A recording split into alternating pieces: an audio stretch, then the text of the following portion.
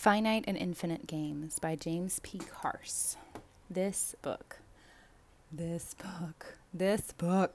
Oh my God, you guys and girls. I finished it and immediately started reading it again. I never do that. Quote, "It is an invariable principle of all play, finite and infinite, that whoever plays, plays freely. Whoever must play, cannot play." I don't know what else to say about it. It makes my brain hurt a little bit, but in a good way. Is that a thing? Yes, I think that's a thing. Anyway, this book is stunning. Here's another quote. "Infinite players cannot say when their game began, nor do they care. They do not care for the reason that their game is not bounded by time. Indeed, the only purpose of the game is to prevent it from coming to an end, to keep everyone in play." It's another case of the absolute right book at the absolute right time. So maybe for you it's not the right time, and you might look at this book and think, meh, but maybe it is the right time for you, so at least give it a try, because it is fucking amazing. Here's another quote. "Finite players play within boundaries. Infinite players play with boundaries." Wow, what a difference a preposition makes. Anyway, if you have too many books on your to-read stack, I always do, you can podcast read it instead. Link to a few little podcast episodes in the notes. One from Made You Think and one from Stuff to Blow Your Mind. And there's also an interview with the author James Carse. I haven't listened to these podcast episodes because I just read the book instead, and I like that better because I read faster than I listen, or I get more out of reading than I get out of listening. I'm not sure. Anyway, back to more quotes. Here's a good one. "At which point do we confront the fact that we live one life and perform another, or others, attempting to make our momentary forgetting become true and lasting forgetting? What makes this an issue is not the morality of masking ourselves. It is rather that self-veiling is a contradictory act, a free suspension of our freedom.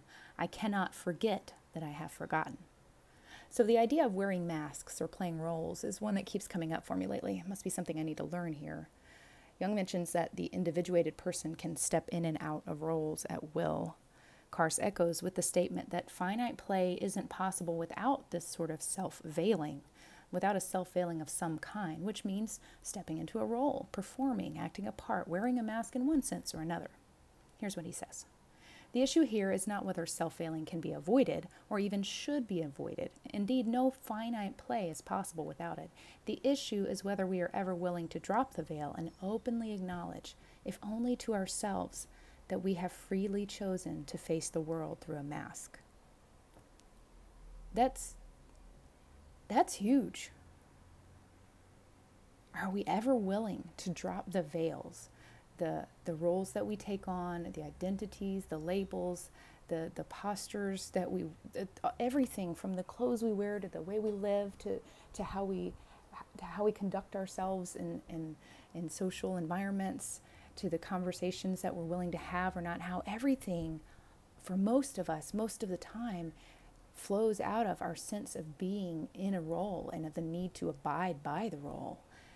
And that's okay if we want to play finite games, and I think that most of the time we do want to be involved in some finite games. There's a lot of fun in those. But if we don't ever get to the point where we're willing to see that the roles we play are roles we've chosen, roles that we use, then we're trapped by them. So there's a naive view, one that I've had for a long time, that says something like, why don't we all just be perfectly honest and completely real all the time with each other? Let's just drop all the masks and all the roles, and let's just be real. Let's just be authentic. So perhaps that's the ultimate goal, but getting there is a process, and getting there to the point where we can be very open and real with each other beyond the limitations of a role or a mask or a predetermined kind of defined identity. Getting there with others requires first being completely honest with ourselves. And that's not easy. There's no deception like self-deception. But here's an important concept that Carse brings up. He says that all the limitations of finite play are self-limitations. So for me, this goes back to a phrase that's been in my mind all year. At the beginning of this year, I put this little post-it on my wall, and it says, a choice to live in my own authority, moment by moment. I didn't really know what the fuck that meant when I wrote it down. I just knew that I wanted to quit letting other people or societal expectations or roles or obligations or moral standards or background training or traditions. I didn't want that to be what made decisions for me anymore. And I knew that I had to consciously work on not falling into those ruts. We've all been really well trained to do what we're supposed to do. And to consciously stop doing that and to like break those boundaries, that's not easy. So there's a real clear connection here for me in that understanding that living in my own authority means that I might choose to inhabit a role. I might choose to wear a mask at a different time. I might have many that I wear, that I take on and off. But I need to recognize that I am the one putting those masks on and off, that I'm not trapped by anything. I'm not forced into anything. And none of those rules that might surround any particular role, none of them have any actual authority over me. But by choosing to step into the role, I pretend that they do. I make a choice to say, yeah, I'll play this game. Okay, all right, I see the rules of this game. I'll play by the rules of this game. So the important distinction between infinite players and finite players is not that finite players wear masks and infinite players never wear masks. Rather, it's that infinite players realize consciously what they're doing. And because they realize that they're putting masks on and off, they realize that these are finite little games they're playing, they don't take them so seriously. Here's another quote from the book. Since finite games can be played within an infinite game, infinite players do not eschew the performed roles of finite play. On the contrary, they enter into finite games with all the appropriate energy and self-veiling, but they do so without the seriousness of finite players.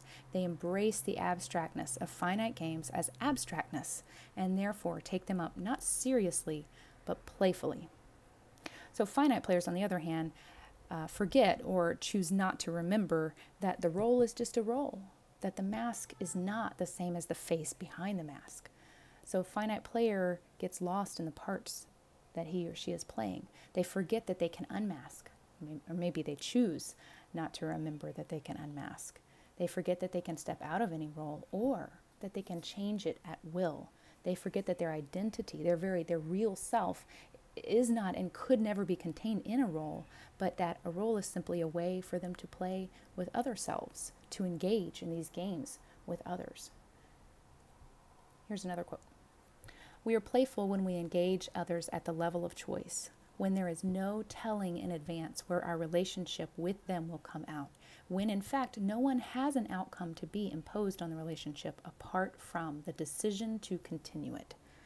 Now that's a big one, because most of the time when we enter into any sort of interaction or relationship, no matter how casual, we have expectations based on the roles we think we're playing and the roles we expect others to be playing. And so we expect certain relationships to follow tracks, to follow paths, but they don't have to. And what if we could learn how to interact with others in a way that doesn't have a prescription for what the relationship would be?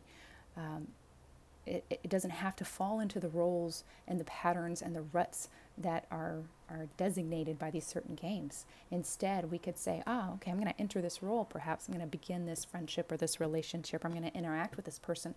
But when the limitations of this role or when the boundaries of this mask no longer serve me, I'll be open to what could come.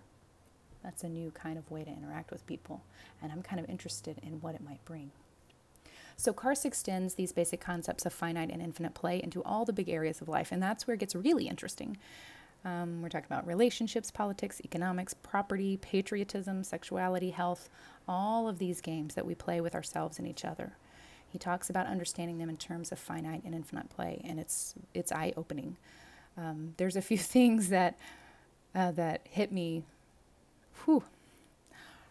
hard, in a good way. In the kind of way where you read the paragraph or the page and then you just set the book down and kind of sit there for a minute and realize that, like, if you absorb that knowledge, if you agree with that, if you let that that perspective come in, then it shifts some significant things for you. So I had a few of those moments with this book. I can't say that it was a really easy book to read, or even that it was super enjoyable. It was kind of dry, and there were parts of it that were fairly dense. And there was a lot of times that I had to go back and reread a paragraph or a page because I would get lost in the terminology. And Karst builds the terms from the very beginning. So this isn't a book you dip in and out of. You have to start from the beginning and understand how he's defining each term, because otherwise, the last few chapters don't make sense. It's worth it, though. At least it was worth it for me. Because I think there's a path here towards this ideal, this naive ideal perhaps, but still an ideal I like, of openness, of honesty, of being real with ourselves first, and then that engenders the ability to be real with others. And I like how Karst describes openness as vulnerability, as an ongoing process of growth and play with others. It's not about rejecting privacy. It's not about saying that everything has to be out in the open all the time. There's no requirement for like unrestrained emotional vomiting or masochistic self-exposure. It's just about being willing to see what happens with each other outside, with ourselves and with each other, outside of the predetermined, prescribed boundaries of role 1, role 2, role 3, role 4. Instead, kind of putting those to the side and just operating more from the core, maybe using those roles, maybe putting those masks on and off, but realizing that they're little tools and they're not the definition, they're not the authority. And there's a freedom in that. Here's another quote. Because infinite players prepare themselves to be surprised by the future, they play in complete openness. It is not an openness as in candor, but an openness as in vulnerability. It is not a matter of exposing one's unchanging identity, the true self that has always been, but a way of exposing your own ceaseless growth, the dynamic self that has yet to be. So it's about getting to your own core, your own self, and then operating from that core. It's about seeing that the limitations of finite play, which means thus any system, any role, any mask, are all self-limitations. We have some lovely background noise. Anyway, then it's about choosing freely how to play with those limitations, how to put on and off those masks, how to step in and out of the roles, and how to use those games as opportunities, not to win, not to defeat others, not to manipulate or control or hide or deceive, but to play. I'll close out with this last lovely long quote from Karst. To be playful is not to be trivial or frivolous, or to act as though nothing of consequence will happen. On the contrary, when we are playful with each other, we relate as free persons, and the relationship is open to surprise. Everything that happens is of consequence. The finite play for life is serious. The infinite play of life is joyous. Infinite play resounds throughout with a kind of laughter. It is laughter with others, with whom we have discovered that the end we thought we were coming to has unexpectedly opened. We laugh not at what has surprisingly come to be impossible for others, but over what has surprisingly come to be possible with others. So, Finite and Infinite Games by James P. Karst. It's a good one.